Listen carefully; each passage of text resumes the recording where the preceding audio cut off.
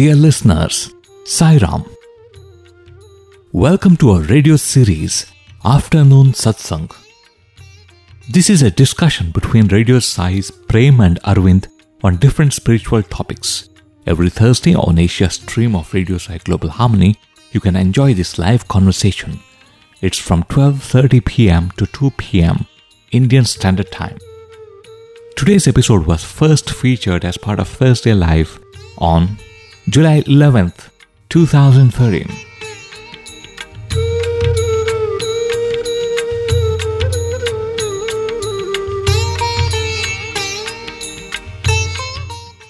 Sai Ram, and welcome to all our listeners for yet another segment of Afternoon Satsang.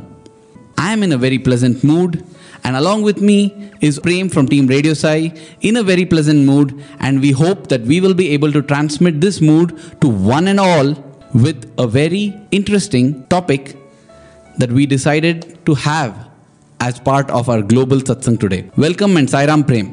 Sai Ram, Arvind, and I join you in welcoming all our listeners and offering our most humble pranams at Bhagwan's lotus feet.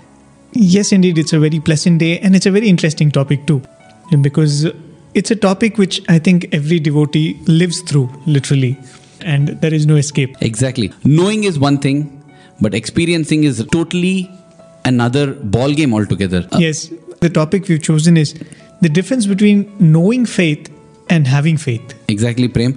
Before we talk about, knowing faith and having faith, I think if we discuss something about knowing and having, I'm reminded, during our college days when I was doing my bachelor's in chemistry, we had something called the cation analysis, right, where, you have to find out what is the cation or the positive ion in a particular salt. Right. And one of the tests there was the flame test. In the flame test, they would say that different ions, whether it's a zinc ion or a calcium ion, different ions give a different kind of flame when you keep them in the flame. Now, theoretically, from the book I had read and I had studied, something is supposed to give a green flame, something is supposed to give a blue flame, right, something is supposed to give a greenish blue flame, and something's supposed to give a yellowish flame. All this I knew. If you just ask me what cation is it if it gives a greenish flame, I could tell the answer. But I still remember the first time when I was doing the practicals, when actually I was working with those salts and I had my theory very sound. At the tip of my fingers and the tip of my tongue, the answers were there. But then, when I actually burned that salt, I indeed got a flame. But now, I was unable to decide whether it was actually a greenish flame or a bluish flame or a greenish blue flame. How do you distinguish between the three? Because I felt that if I viewed it in one perspective, I could term it as blue. I could term something as green. I could term it also as greenish blue. Though I knew what the answer is if it's a bluish flame, I had no way of determining whether it's bluish. right. And that was when I sought the help of my teacher. And when he told me that this is a greenish flame and therefore it is this cation, that practical experience is actually what made me realize and understand better. And therefore, when it comes to faith also, I feel we may know everything there is to be known about faith. But having faith is a totally different ball game altogether, because that can come only through experience. Even in this process of learning what faith is, I think it's very similar to what you go through even in elementary mathematics. Addition, you're supposed to add. First, you're given only two entities to add. Okay. And then slowly you're taught about adding two or three entities together. And then adding decimals together, adding fractions together. So I think in every stage what happens, especially when you learn, you always think that that's all is there to be learnt. I don't know whether you felt it, but almost in every section of mathematics, I used to feel that what more is there in maths? Yeah, we have learned everything. Yeah, okay. After I learnt addition, I thought that's all maths is about. And then when subtraction was, introduced, I said, oh, yeah, I didn't think about this, but that's all there has to be learnt about. And then you were introduced multiplication, division. Then I said, wow, that's nice. But again, that's all is, I think that's what education itself does to you. When you slowly, your understanding is opened up. And I guess that's what happens to us even in this path of learning faith.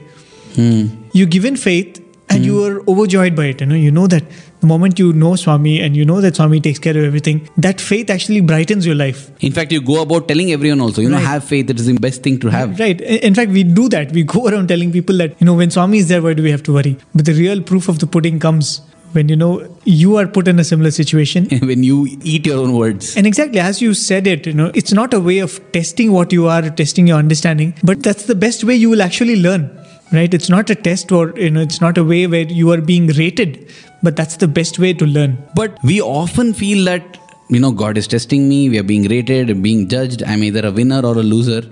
It reminds me of one beautiful episode that, I think we must have narrated it many times in different perspectives, because this episode has so many different angles to it. It so happened that during the 2007 Atirudra Mahayagnam, after the success of the Atirudra Mahayagnam in 2006 in Prasanthi Nilayam, Swami blessed the conducting of the Atirudra Mahayagnam in Chennai also. Right. And that in itself is beautiful, because Prem, I remember how it was said that when Swami had visited Chennai, he saw long lines of people waiting for water. And in his kind of innocence, he asked, what is this about? Then they were told, Swami, they're all waiting to take water. And Swami felt that in the city of Madras, when there are such huge buildings on one side, there are people struggling for water here. Swami said that I shall not come into Madras again till I give water to these people. Right. So this Atirudram Mahayagnam, though that was the so-called main event, it is so significant because that time when as Swami stepped into Chennai had been supplied water completely by the Sri Sati Sai drinking water supply project. Exactly, I remember that. I think the last visit before that was in 97 or 98. And after that, even for God, I think that is how entangled Indian politics is. Even God had such a problem in trying to get this canal through. But the Lord's will always comes triumphant. If that's the message we can take from that, because after a decade, Swami did it and he kept his word. He stepped into Chennai only after providing water to all the people of Chennai. Well, that's another story altogether. But here, Swami had taken along with him a few students who would be speaking before Swami's discourse. Naturally, they had scheduled Swami's discourse for each day of the Yagnam, just as it happened in Prasanthi Nilayam. They were replicating the same Yagnam there. So, there were speakers who were supposed to speak before Swami. This classmate of mine got a chance to travel along with Swami, a great privilege. And he was a speaker slated to speak in Hindi because he was very good in Hindi. One day before his talk, Swami was at the dining session and the day's proceedings had just concluded and it was the dinner time and all the boys had assembled, and Swami just asked this boy, so tomorrow you're the speaker, what are you speaking about? He said, Swami, I am going to speak about Guru. Swami asked him, who is Guru? He said, Swami, Guru is made up of two words, Gu and Ru. So Gukaro Gunatita, Rukaro Rupa Varjita. He just almost parroted Swami's words, and meaning Gunatita is one who is beyond attributes. Right. And one who transcends form. Rupa Varjita. Right. So when he told this, Swami said, who is your Guru then? He said, Swami, you're my Guru. And then Swami said this, Kani nak Rupa munde, but I have got a form. Then this boy was, trapped. He said, Swami, I don't know all that. You're my Guru. That's all I know. He just said like that. Then Swami said, see, boys have only theoretical knowledge, but so many doubts they still have. This is what we were talking about in faith also. Knowing about faith is one thing, having faith is totally another thing. Theoretical knowledge is one thing, practical knowledge is totally different. So Swami said, if you have any doubts, you ask. This is a beautiful opportunity to get your spiritual doubts clarified. So this boy happened to be right in front of Swami, so he said, Swami, what is Sharanagati or surrender? Swami looked at him and told him, you tell me, what do you think is Sharanagati? So this boy thought for a while and he said, Swami, I think Sharanagati means offering our everything to the Lord. Surrender is that, giving up everything to the Lord. Swami said, Sir, God does not want anything from you. Then Swami went on to explain. And he explained in a manner that only Swami can, only he can. He said, have you driven a car? He said, yes, Swami. Swami said, how do you drive a car? Swami, steering wheel, accelerator, brake, clutch, gears. Oh, how many gears are there? So Swami, it depends, but yeah, definitely there are 4 gears for going forward and 1 reverse gear. How do you put gears? He was wondering whether there was a motor driving school or some training school. So he in fact showed Swami. Swami, first gear you put it front like this, second gear you pull it back like this, third gear you put front, fourth gear you put back. Swami said, yes, front, back, front, back. That's how you have gears. The car of life has its gears. Just as he said front, back, Swami said happiness, sadness. These are the gears. And Swami said, the car runs fine in first gear. It runs fine in the second gear. It runs fine in the third gear also. The only problem comes when you shift between the gears. The car is not able to run properly. That time what do you do? So this boy answered, Swami, we use the clutch. Swami said, in life also there's a clutch. And that clutch is surrender. And then Swami explained, he said, to surrender means to tell yourself and have conviction that whatever happens, idi na manchi kosame, which means this is for my good. Right. Swami told that in Telugu. So Swami said, see, when we are happy, we have no problem. When we are sad also, but from sadness, when we go to happiness, we, go beyond cloud nine and we are out of control. And when from happiness we are brought down to sorrow, we get depressed and go to abysmal depths. So that is where Swami said we should use the clutch of Idi na manchiko. This is good for me. This is good for me. So from a sad situation, when we go to a happy situation, don't think that it's something about your greatness or your glory. It is good for you and therefore God has made it happen to you. Same way, when from a top position you fall down, don't think that what is going wrong, why is this terrible thing happening to me? Just have the conviction this is good for me, so God is making it. So in this way you will have equanimity. And then Swami looked at him and asked, understood? Yes, Swami. He was bowled over, and who will not be? This was such a magnificent exposition on surrender. So he was also thrilled. Everybody was thrilled. The next day, this boy gave his talk in Hindi, and it was a resounding success. If you were to judge it by the decibel level of the applause, well, it was a thumping success. He was also very happy, and he was looking at Swami, hoping to see that pride in Swami's eyes. Every student cherishes that, when he can make Swami proud of him. But Swami gave no response. That night during dinner session, Swami asked one of the elders there, how did this boy speak? He said, Swami, he spoke very well. Swami, what is it? It was almost like Swami speaking through him. So it was... Swami cut that elder curtly in middle of what he was saying. He said, no, it was not good. Swami said, it was not at all nice. He spoke whatever he wanted. Now this boy, he's sitting there having his dinner. He suddenly felt, what is this happening? He felt, all my thing was to make Swami happy, but Swami is not happy, so what is the use? And then Swami said, see, yesterday I told him so neatly about Sharanagati, but he did not speak about it at all. Now when this boy heard the statement, internally he revolted. He said, Swami, I never told you I'm going to speak about Sharanagati. I told you I'm going to speak about Guru. This is wrong. You are accusing me wrongly. And now with sadness came anger also. In fact, he stopped eating also. He just didn't feel like eating. He felt so sad and he felt angry. He felt, Swami, this is not right. In middle, Swami finished his dinner quickly and began to take rounds in between where the students were having food. Swami came to this boy. Swami looked at him and said, not eating? He just made a face as if to say that, Swami, I'm fine, I'm full now. And Swami looked at him and said, what happened to surrender, sir? What happened to your Sharanagati? And in an instant, this boy realized, oh my God, what is this? Just yesterday, Swami has told me that whatever happens, whether you get praise or blame or whatever, just keep thinking it's good for me and be equanimous. That is true Sharanagati. And here I am. The next day itself, how blatantly I have forgotten the whole thing. He instantly got up from his chair, fell on his knees, went to Swami and said, Swami, tappai poindi, shaminchandi. Swami, I have made a mistake, please forgive me. Swami said, yes. And then Swami told him, you spoke very well. This time, the boy had grown wise. He did not get elated. He just smiled and said, Swami, it's all your grace. Swami said, have your dinner. He went and had dinner. And then when he narrated this episode to us, he said, see, that is how, in such subtle manner, we forget. Just yesterday, Swami had told me to be equanimous and take everything for my good is Sharanagati. And he asked me also, have you understood? And I said, yes, Swami, I understood. But the next day when it came to practice, I failed so miserably. So, knowing about faith and having faith really is so different and it is so subtle. Really, one of the most beautiful analogies that Swami gives about faith, is that of hammering a nail into the wall. Okay. In Christian religion, it's a very, very famous statement which says that faith is a gift. It is given. Contrary to the belief that you have faith or you develop faith. Okay. It said faith is a gift which is given. So given that, Swami says that, let us say that you hammer a nail into the wall. What is the idea of hammering a nail? It's so that the nail gets stuck in the wall. But the same action, after doing which, you put the nail inside, then you try to pull it out. Swami says you shake it and you try to pull it out, so that you make sure that it is firm inside. If it is not firm inside, you hammer it further. And once you're sure that it is firm, then you hang a picture on it. So if you look at it, gift is a faith which is given to you. So God who gives that faith to you also shakes it, so that you will know whether that faith is firmly implanted in you or not. If it is not, what has to be done to make it firm in you has to be done. And I think all these incidents are there. Swami gives the faith. Swami gives you the experience to strengthen the faith, and then gives you a test so that you know whether your faith is perfectly firm or not.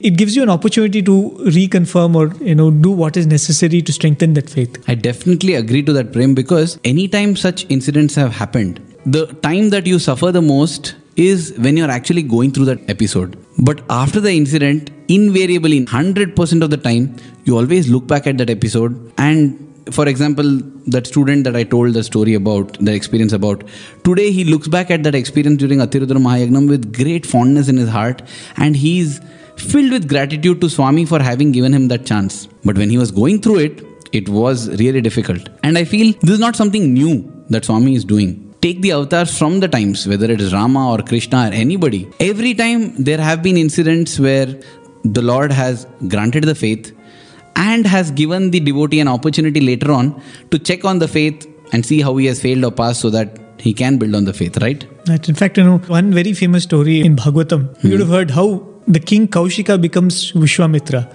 Okay. King Kaushika is actually a little jealous of Vasishta. He wants to become a Sage Vasishta. Brahma Rishi. Yeah, Sage Vasishta. Well, for our listeners who might not be aware of this terminology, sages are called rishis in India, and there's a kind of gradation of these sages based on their spiritual attainments. Right. The highest being a Brahma Rishi. A Brahma Rishi is supposed to be the greatest sage, almost God in human form. And so there is Raja Rishi, there are different rishis. Right. So Vasishta was a Brahma Rishi. And Vishwamitra wanted to become a Brahma Rishi. But in spite of all his spiritual efforts, he was only given the title of a Raja Rishi. Because he was a king who became a Rishi. But he was not satisfied with that. And then he goes on to do tremendous austerities. In fact, Vishwamitra gave the Gayatri Mantra to the world. Oh. That's why he was called Vishwamitra. Friend of the world. The friend of the world. So what happens is actually Indra sends Menaka, fearing that this man might become a great sage and he might threaten Indra's post. Indra, the king of Devas. King of Devas. This mythology. Which very often happens in mythology. Indra is supposed to be the king of all the gods. So anytime a human being does tremendous penance, he feels threatened that, his place might be in stake. So he tries to do away with that person's penance, sends rain, sends fire or whatever, or sends some damsels. So that's what he does. He sends Menaka and he falls for Menaka, a divine damsel, and then fathers a child of Menaka. And then after that, he gets so disgusted with himself. He says, I'm on the pursuit of becoming a Brahma Rishi and I've fallen for this. So then Vishwamitra again shuns that life, pursues his penance. Then I think Urvasi is sent to him. So this time what he does is he's on guard. He curses Urvasi and sends her off. And then he realizes that he's lost his temper. Just like how Kama is a thing which has to be overcome. Just as desire is something to be overcome. Right. This time he's fallen prey to anger or krodha. Then again he goes back into his penance and then finally he becomes a Brahma Rishi.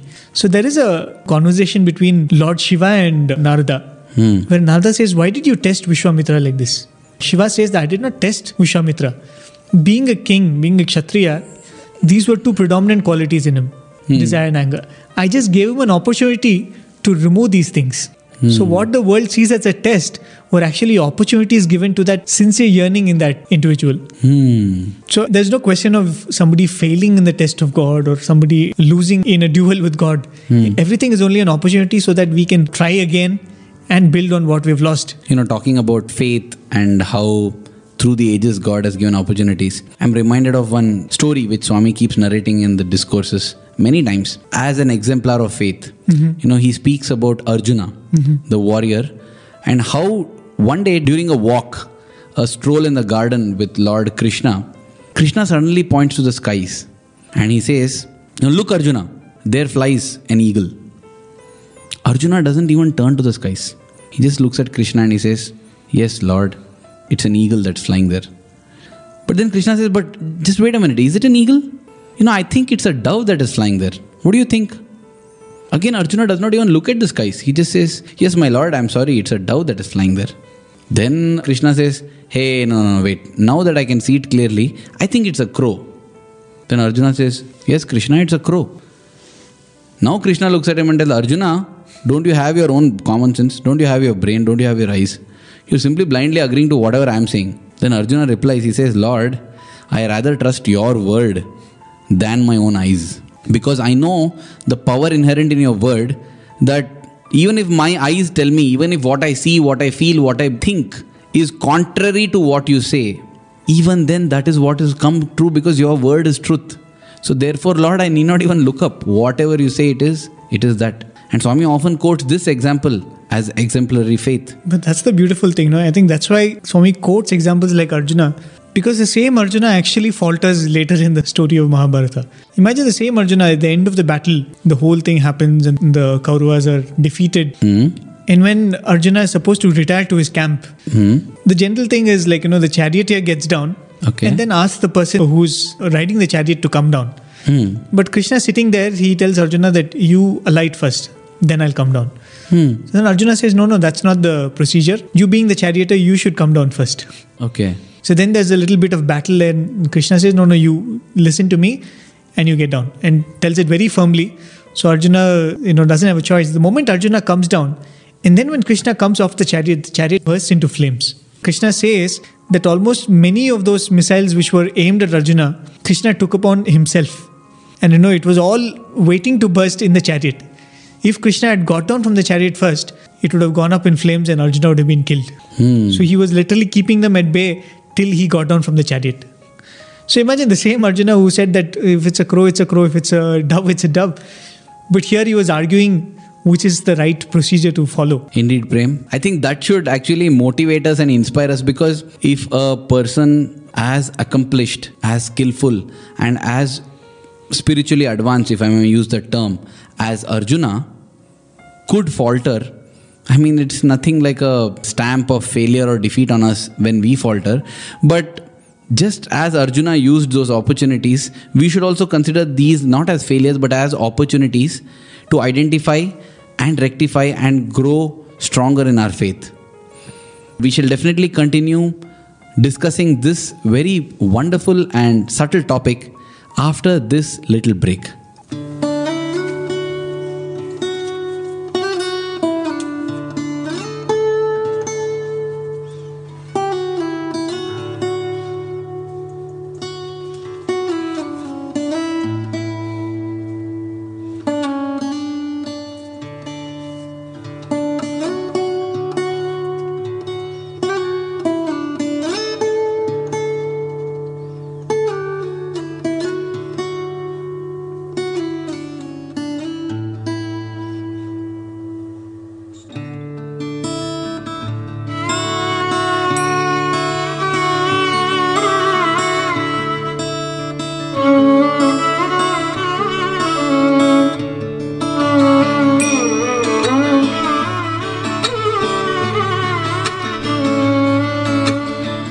There's a lonely heart that's beating loud. There's a hungry heart that's crying out. People all around us are in some kind of pain. What is it that they're being so scared about?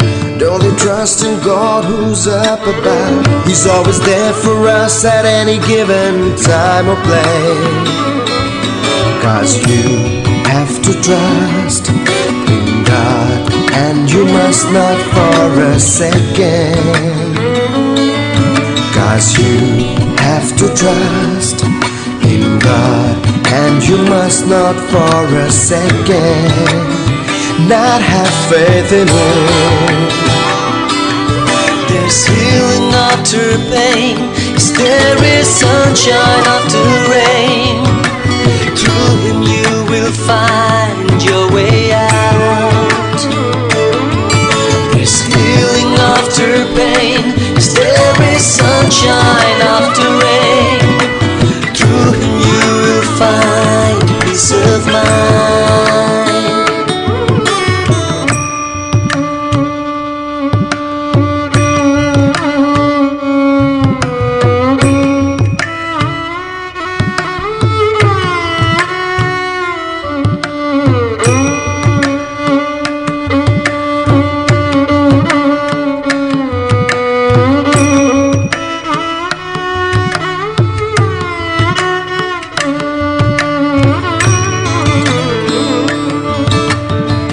There's a lonely heart that's beating loud. There's a hungry heart that's crying out. People all around us are in some kind of pain. What is it that they've been so scared about? Don't they trust in God who's up above? He's always there for us at any given time or place. 'Cause you have to trust in God, and you must not for a second. 'Cause you have to trust in God, and you must not for a second, but have faith in Him. It's just faith in Him that can move mountains and part seas. Then will He not provide and take good care at all times? It's just faith in Him that can move mountains and part seas. Then will He not provide and take good care at all times? Yeah. Hey, Sai Baba Shirdi Vasa, Sai Baba Parthi Nivasa, Sai Baba Shirdi Vasa, Sai Baba Parthi Nivasa, Sai Baba Shirdi Vasa, Sat Sai Baba Parthi Nivasa. Hey, Sai Baba Shirdi Vasa, Sai Baba Parthi Nivasa, Sai Baba Shirdi Vasa, Sai Baba Parthi Nivasa, Sai Baba Shirdi Vasa, Sat Sai Baba Parthi Nivasa.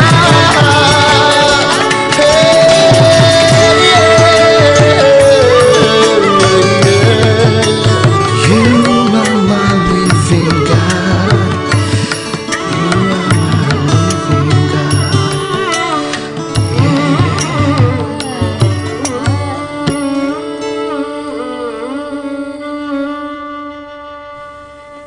Well, that was a very nice song, Prem. I mean, what a nice blend of the East and the West, the chords of the West and the beats of the East. Well sung by famous playback singer Kunal Ganjawala.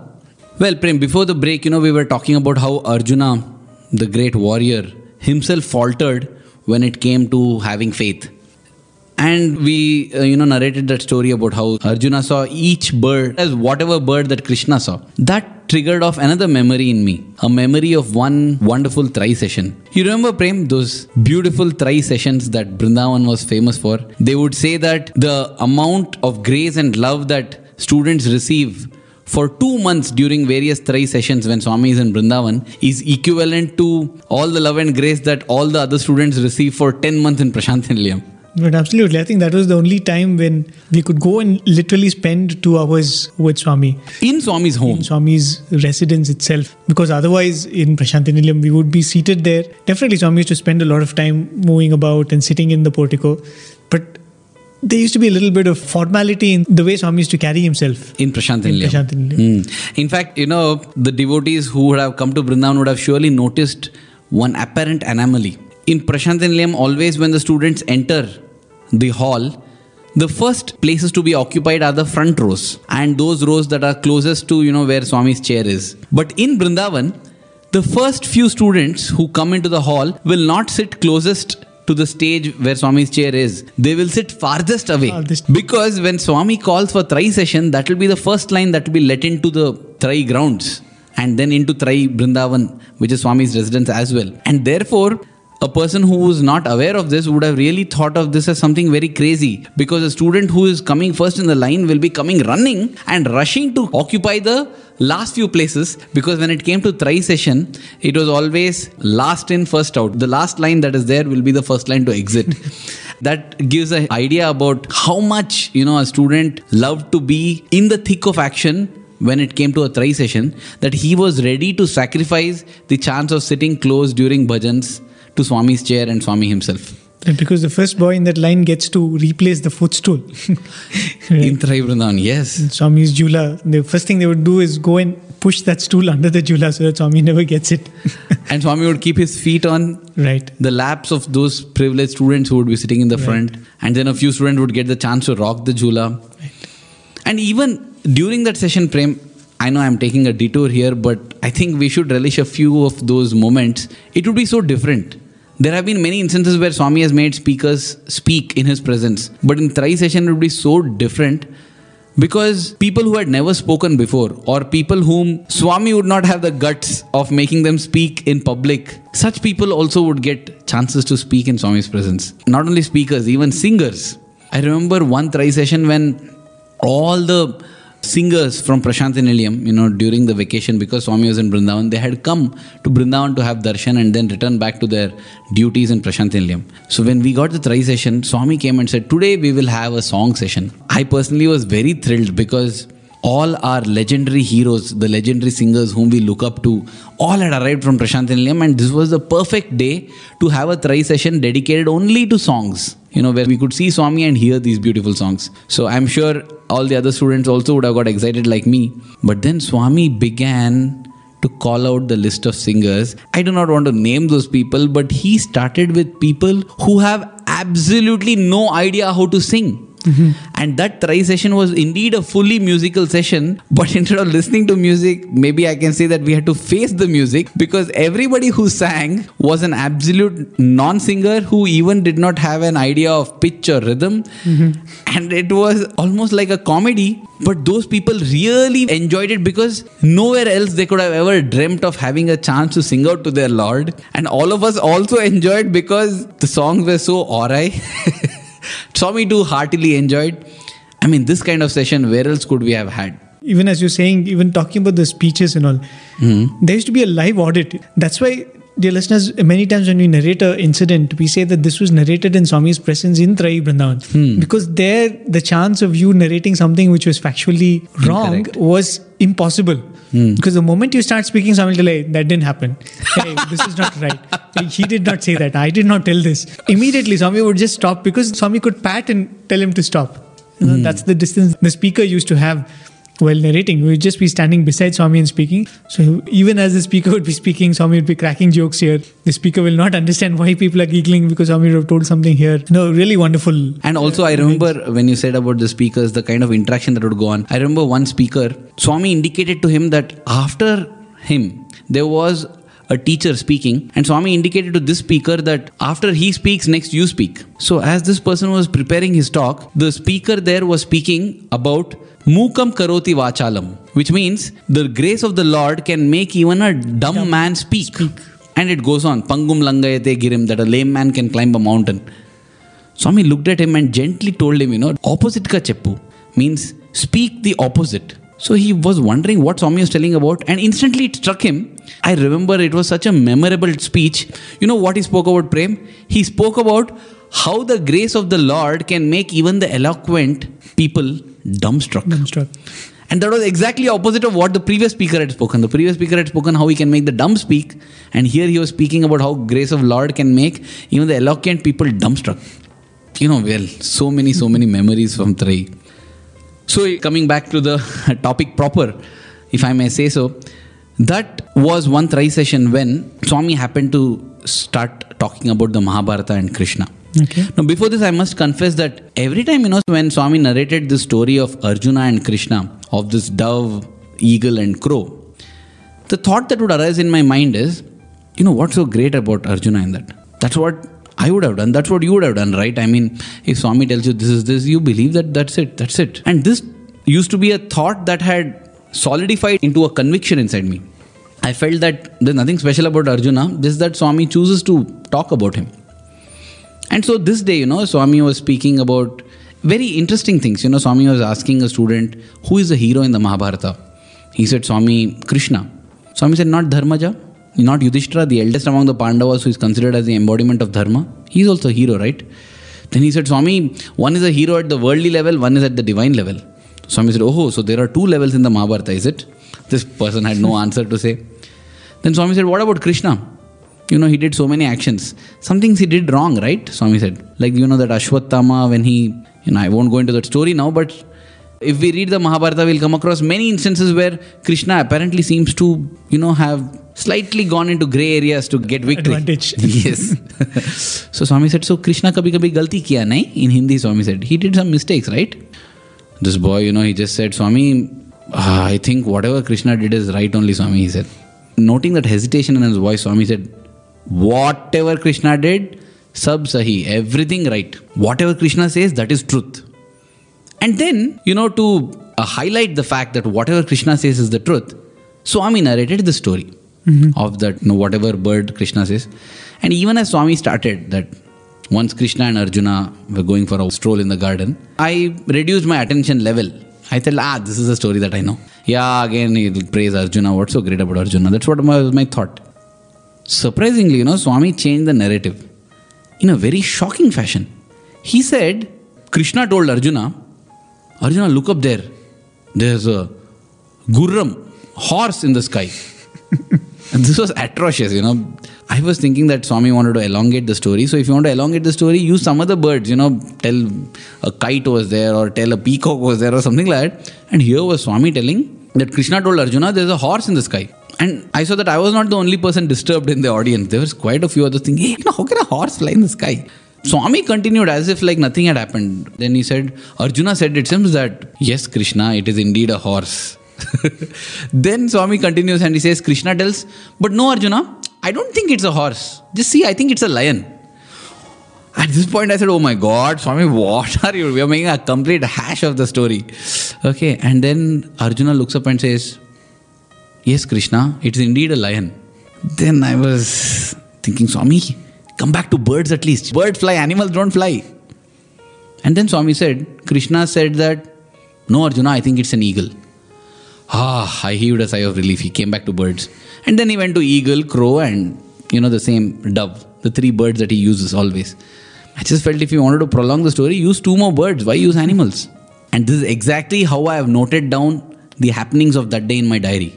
It was recently when I was going through my diary, I got a slap on my face. Here was I thinking at that time that what is so great about Arjuna? And I felt that if I was in that situation, I would have done the same thing. What Arjuna did, that is agree to Krishna. But here was Swami giving me a chance to be in the exact same situation of Arjuna, where the Lord is telling something apparently atrocious, but even without looking, not thinking of what the eyes can see, the ears can hear, or what the mind can think, blindly agreeing because you know that the Lord's word is the truth.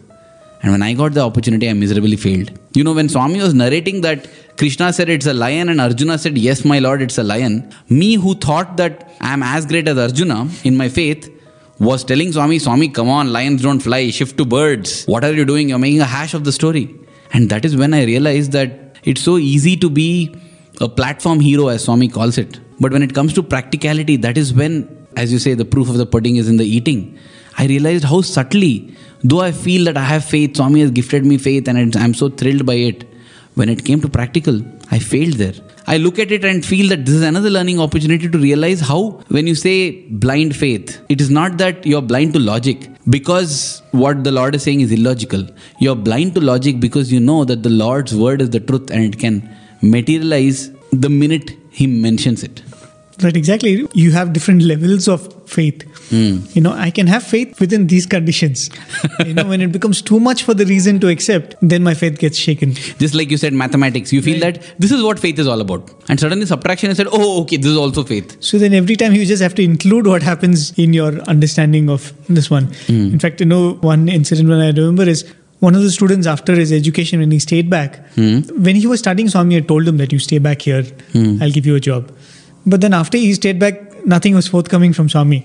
So once in an interaction, he told Swami that, Swami, I'm here because you asked me to stay. Then Swami said, oh, are you here only because I told you to stay?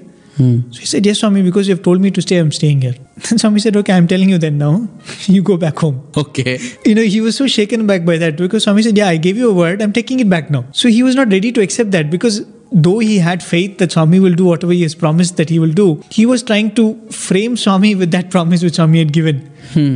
That's why Swami said, faith and surrender is so inseparable. We think you can bind Swami by the word which he has given, which is not true. Ultimate faith actually will result in ultimate surrender. This is very profound point that you made, Prem, because how many times has not the question arisen in our mind, regarding the Mahasamadhi, saying, how can Swami leave? He said he'll be till 96, how can he go? Questioning and faith, I think at the end, the culmination of questioning, when you've got your answers, that is what is faith. Actually, there's a very beautiful episode which happens in the life of Radha when Krishna is leaving for Mathura, when that period as cowherd boy in Gokulam and Vrindavan is over, all the Gopikas know that he's not going to return. How much ever he promises that he will.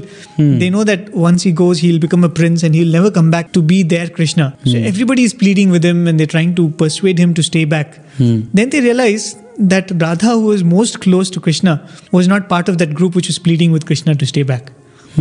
So they search for her and they find that she is in that very same place in the banks of Yamuna where she would spend time with Krishna. She's seated there all alone. So some of them rush to her trying to gain her support. They tell, why don't you come and tell Krishna to stop? Because if you say, he'll definitely stop.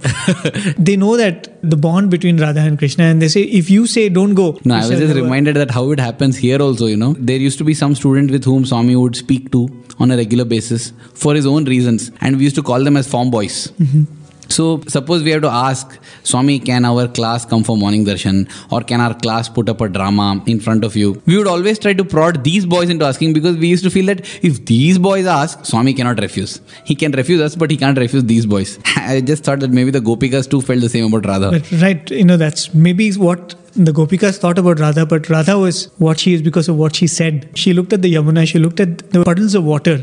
And she said, see, look at all these puddles of water. In every puddle, the moon is reflected. And just because the moon reflects in this puddle, can this puddle say that the moon belongs to me? He said, it's just that the puddle is pure, so the moon is reflecting on it.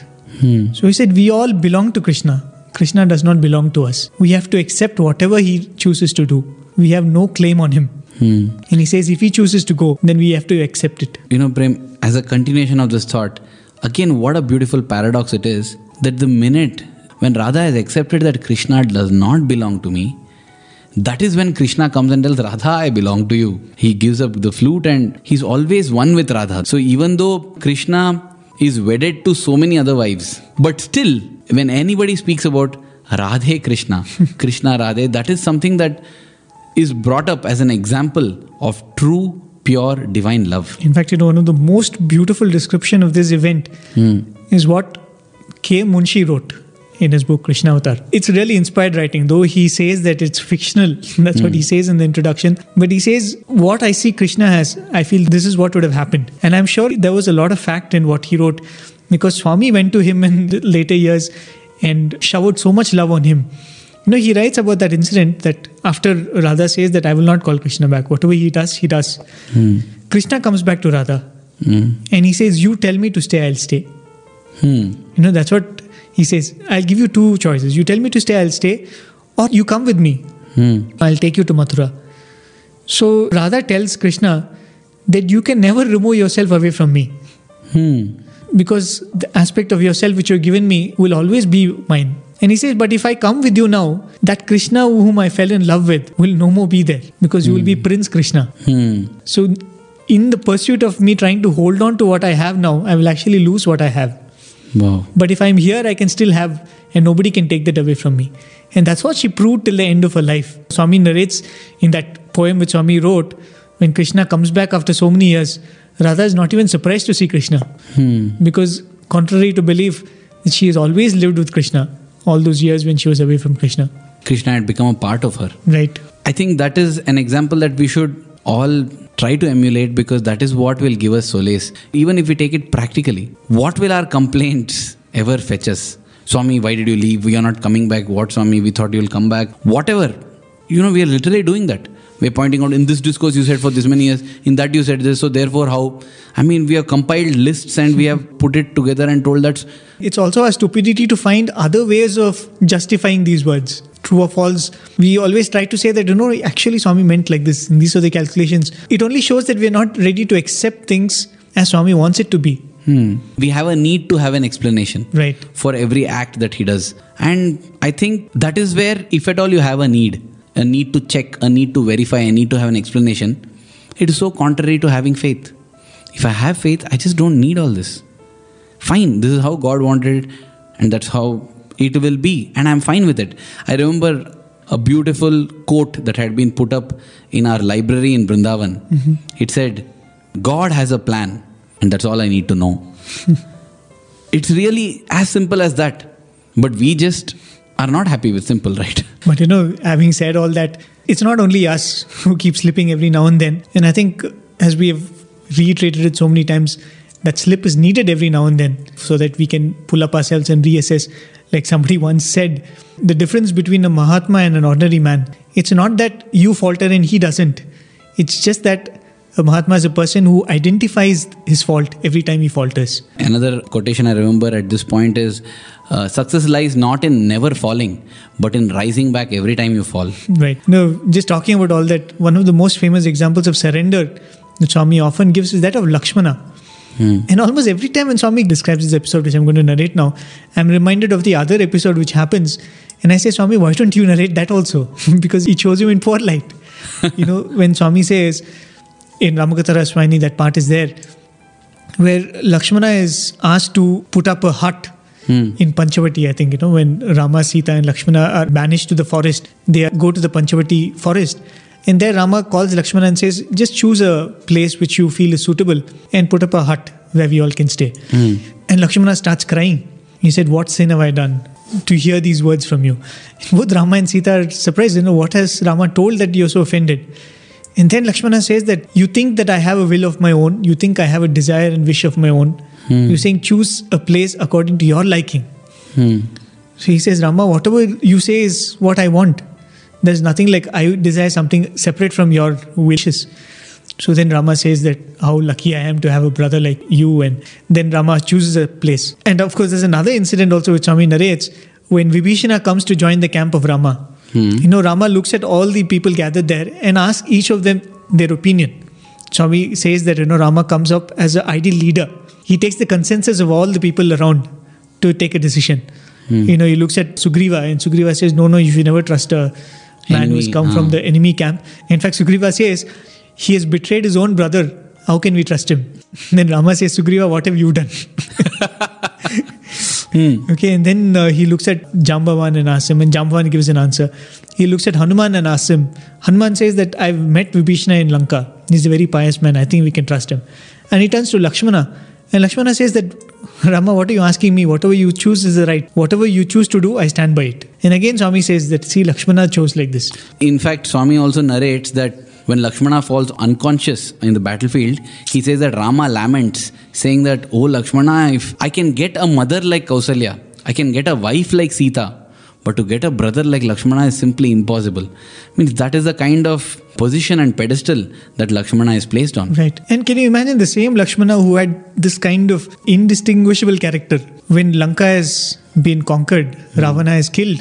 At that point where Rama is about to enthrone Vibhishana as the king of Lanka and return, Lakshmana says that Lanka is such a beautiful city, Swarna Bhumi. It's a land of gold. Why don't we rule here? Why don't we shift our kingdom to Lanka? That's what Lakshmana suggests. And then the famous quote where Rama says that Janani Janma Bhumischa Swargadapi Nagari, you see. Yeah, when Swami narrates the story, all the focus is on the Janani Janma Bhumischa. Right. That is mother and motherland are greater than heaven itself. Heaven itself. But to think of it, the same Lakshmana who started crying when asked to choose a spot to build a hut on, here was giving the suggestion that why don't we stay back and take over this kingdom and let Ayodhya be ruled by Bharata. I think everybody has the moment where you slip to know that little bit of flaw, where Swami says, even in chemistry we see that it's more difficult to purify that which is 99%. The purification from 99% to 99.5% is much more difficult than the purification from 80 to 85% to 80 to 90%. Correct. In fact, 0 to 50% takes place in a trice. When we talk about solvents, you just need to distill it. That's the simplest procedure in chemistry. But to get from that 99 to 99.5 and every progressive 0.1% is more difficult. And I think that's what happens with these devotees. That one little flaw which they have, God creates situations where they fall, what we see as a fall, but for them is a situation to identify that there is a flaw. So in fact, if we feel that in His standards, God is being very stringent with us and very strict, while all around people are getting away scot-free with far greater mistakes, I think then that's a point to rejoice, because one way of looking at it is for purifying me more and more that it is happening. And each person is undergoing his own purification process. My business is to mind my own purification and take care of it. In fact, there's a very famous theory, being a school student, I think you would know. Shailesh's clean slate theory. Exactly, yes.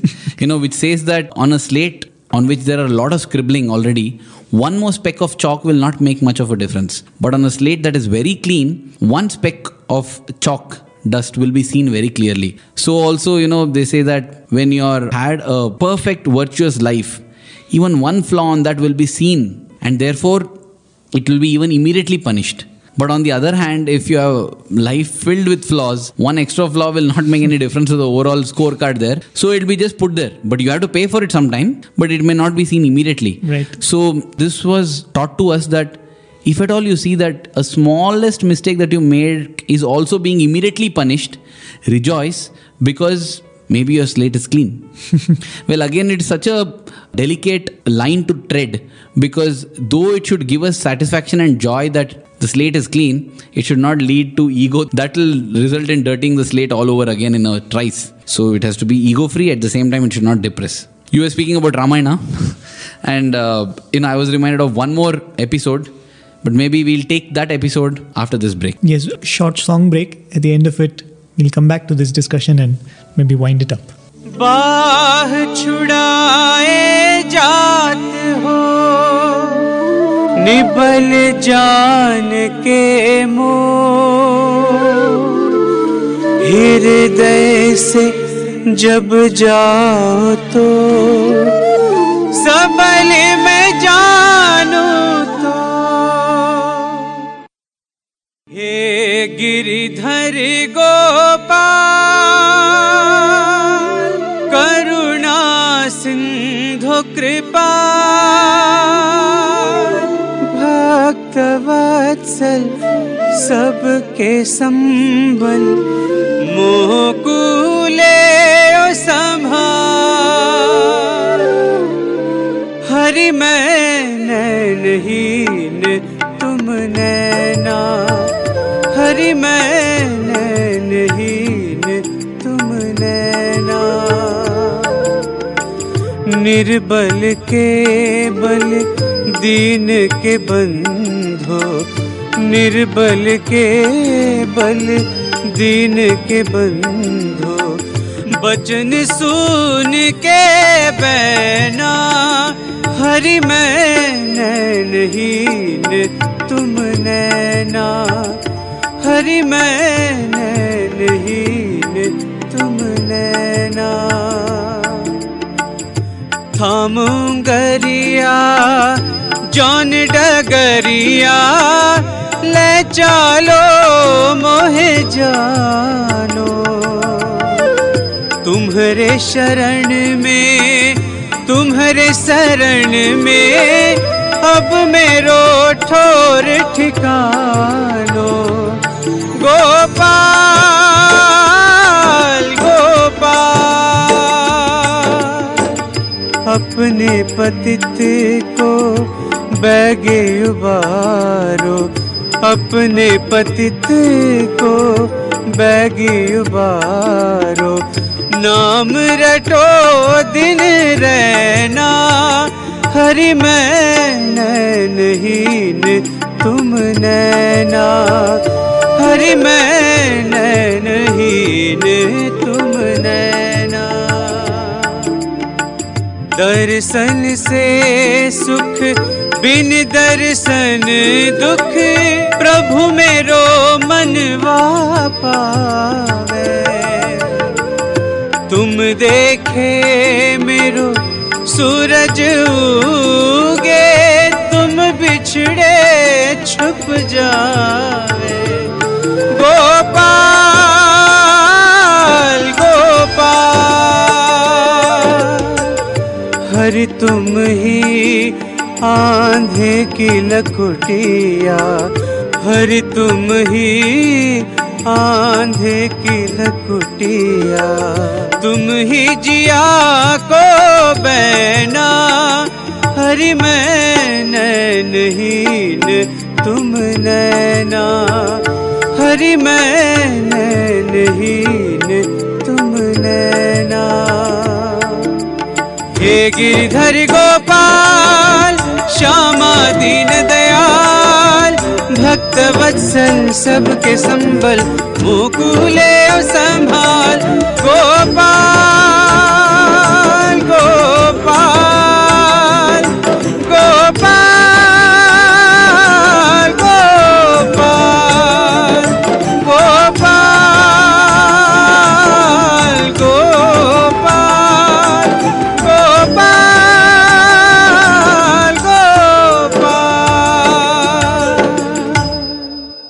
Yes, listeners, welcome back. We are in the afternoon satsang and we are talking about the topic, the difference between knowing faith and having faith. So yes, Arvind, let's continue with this discussion which is so engrossing. Well, I think if we, continue to give either personal examples or examples of people who are known to be stalwarts in faith, but who actually faltered when it came to having faith at some instances, I think we can find any number of examples. But in order to move this discussion towards a conclusion, I'll give you one small personal example. In the last 3-4 years when Swami used to give darshan, he used to give it on the wheelchair. When Swami comes on the wheelchair, sometimes I would notice that after the ladies' side, the boy who is pushing Swami's chair simply turns Swami towards the interview room and takes him off there. Or some days, Swami would come late for darshan. I'm saying late because we often think that Swami will come by, say, 4 o'clock or 4:30 or 5 o'clock. Sometimes he comes at 6:15 or 6:30. That is what I mean by saying Swami comes late. Swami is never late. On such days, I would think that, oh God, Swami, we have sat here for so long waiting for you. At least give one full round darshan. And it would look like as if Swami wants to go around one full round in the hall. But last minute, after the ladies' side, the boy pushing, apparently in a hurry because it's got late now in the evening and Swami should receive Aarti soon, he just cuts. And I used to feel, what is this? In my mind, I used to harbor some kind of anger against those boys, thinking, why are you turning Swami away from his devotees? Swami wants to come to the devotees want Swami, why are you becoming like that? In fact, there are many such stories, if I can say. In fact, somebody used to say that the term volunteer means wall and tear, where the volunteer becomes like a wall in between the Lord and the devotee and brings tears in the devotee's eyes. I also, subscribe to this and think, this is like that, and this is what I used to think. One day I had a dream. It seemed like an ordinary dream, but the profundity hit me when I woke up in the morning and noted it down. In the dream, Swami was being taken on the wheelchair back to Yajur Mandir, his residence. And at the Yajur Mandir, the students who are in charge of taking him there, they leave Swami's wheelchair at Yajur Mandir because from then on, somebody else's duty it is to take over, and they leave. And in the dream, I am again angry on them. I'm thinking, what is this? How can they leave Swami alone like this and go off? Don't they want to take care of Swami? And so I go and sit beside Swami thinking that, till somebody comes and receives Swami from inside Yajur Mandir, let me be here. And then as I'm sitting, Swami looks at me and tells, what? And I tell him, Swami, I will wait, Swami. I will wait till you go in. Then in the dream, the realization that I get is that those students who have left also is because Swami wanted them to leave. Mm-hmm. It is not that they had some kind of hurry and they didn't want to be with Swami or anything like that. And Swami wanted me to get the chance of sitting next to him. So you see, a student coming to Swami is also his will. A student leaving Swami there in my dream and going away is also Swami's will. There's nothing to be credited to the student, to me there in the dream for sitting next to Swami, and nothing to be criticized in those students who left Swami because they did not leave actually, So this is one profound truth that hits me. And as I'm sitting there, I see that under Swami's right hand on the wheelchair, there's some kind of a joystick. Mm-hmm. So I see that and tell Swami, wow, I did not know that your wheelchair had this joystick. Then Swami looks at me and says, see? And he moves the joystick to the left and he says, see? And the wheelchair moves to the left. He moves the joystick to the right and says, see? And then the wheelchair moves to the right. Then I am surprised in the dream and I say, wow, Swami, your wheelchair has a joystick. I did not know that. And then these words, Prem, I think we should etch it in our heart. Swami says, nobody knows. Everybody thinks that the boys behind are pushing and taking me wherever they want. I am actually controlling. I take them where I want. They just follow me. This was an answer to what I had been thinking about them turning away Swami and doing as they will. In spite of knowing that it is the Lord's will that always comes true and everything that is happening is His will, theoretically I am very firm in this belief and conviction. But when it comes to practicality, how I falter. Day-to-day life.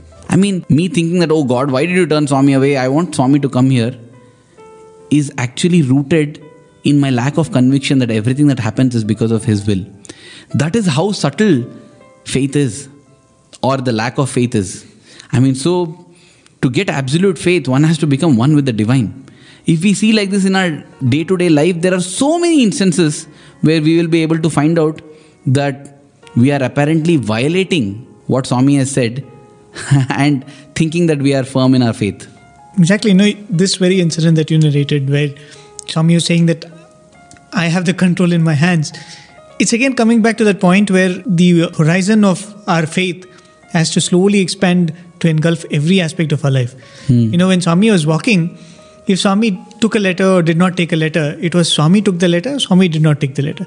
But from the light of the understanding which you gave us now, whether anybody took the letter or not who was around Swami, it was Swami willing to take it or not. So now you have to look at Swami as Swami and the boys around him and the people around him. Correct. But the fact is, nothing can happen to you in your life if Swami has not willed that for you. I cannot come up to you and verbally abuse you if that was not part of Swami's plan for your day to day. So that should actually remove all kind of hatred towards anybody, all kind of favoritism, towards one person which you do not show towards another person. Because whatever comes to you, good or bad in a day, is what God has planned for you for that day. So which means if we say that I have complete faith in Swami, I'm sure that shows what we are right now and where we should actually be.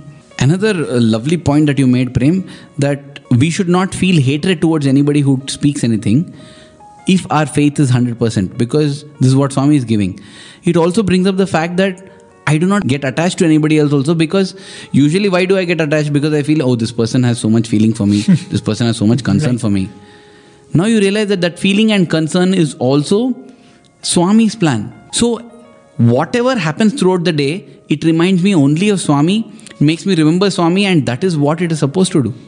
In fact, there's that beautiful bhajan. The line goes, "Tum bin prem koi nahi dene wale." Once somebody was telling, actually it is not that nobody else loves me other than you. He said, whoever loves me is actually giving me your love. Exactly. This is what we discussed, Prem, in another satsang when we spoke about the tap and water analogy. Absolutely. We seek water. We seek love. But what happens is we get attached to the tap that is giving us water. That is where the problem comes, because if the tap runs dry, we start thinking that we are loveless. We have not lost anything because water is available in abundance everywhere.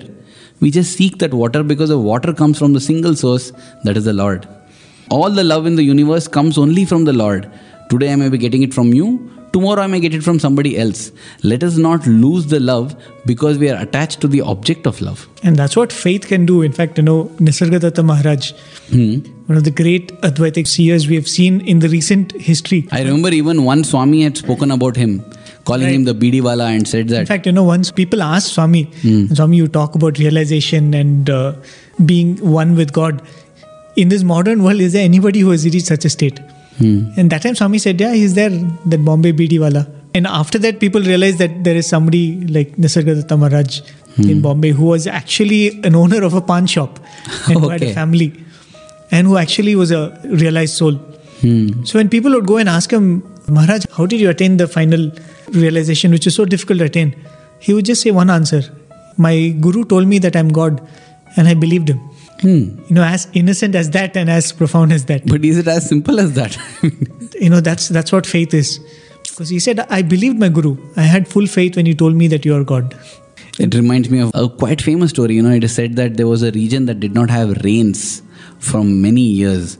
And therefore they decided that they would hold a mass prayer and pray to the Lord for the rains. And so everybody was told to get an object of faith which they could hold, whether it's a cross or a statue of Lord Ganesha, whatever you like. And on that day, as everybody prayed, it suddenly began to rain and everybody was getting wet. It was a downpour. Suddenly, amidst all that crowd came one little umbrella which a little girl was holding. And then she said, when we are all going to pray and God is going to give us rain, definitely. And therefore, I brought this umbrella along as my object of faith because I trust the umbrella to keep me dry. And that I feel is real great faith. Every one of us is praying for rain, but faith is such that that it will happen. If we know that it will happen, why don't we get along an umbrella? That's the thing. When I was reading a book a few days back, where it was saying that when you attain realization or oneness with God, practically what does it appear like? So it just said the easiest identifiable quality is fearlessness. And in fact, if you have complete faith, 100% faith, it should reflect in us as fearlessness.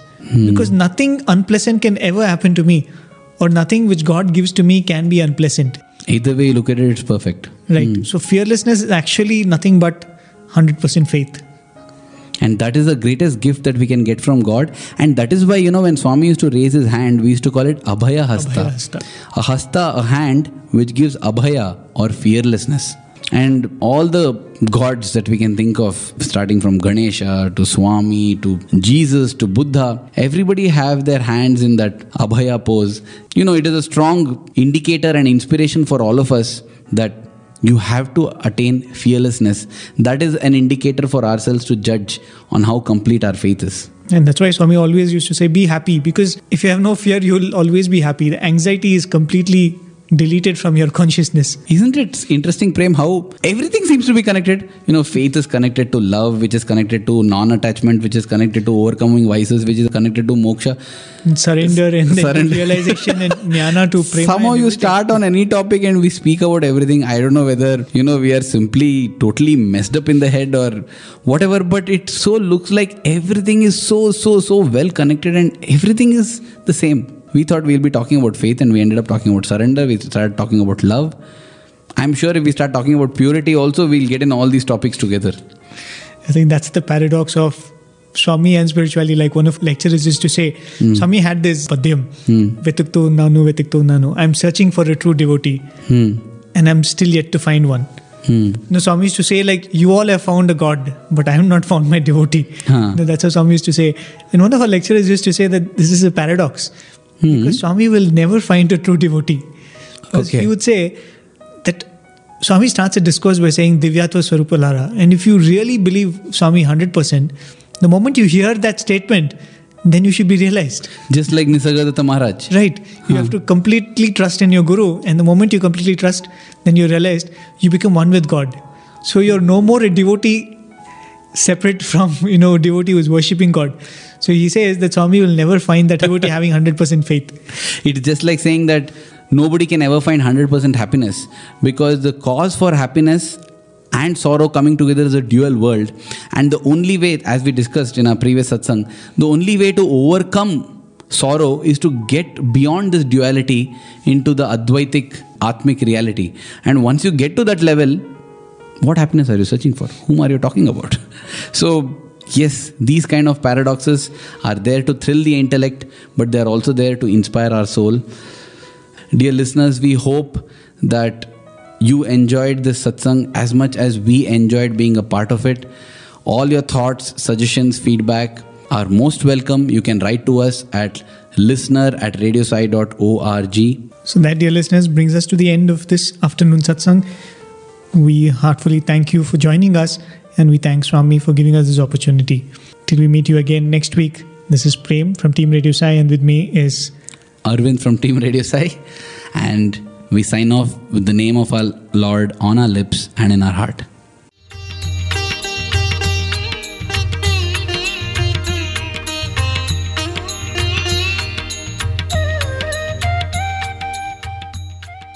Sai Ram. You just heard an episode of our radio series, Afternoon Satsang. This is a live discussion between Radio Sai's Prem and Arvind on different spiritual topics, and today's episode was first featured as part of Radio Sai's Thursday Live at 12:30 p.m. on July 11th, 2013. You can mail us your comments and feedback to listener@radiosai.org. Thank you, and Sai Ram from Prashanthi Nilayam.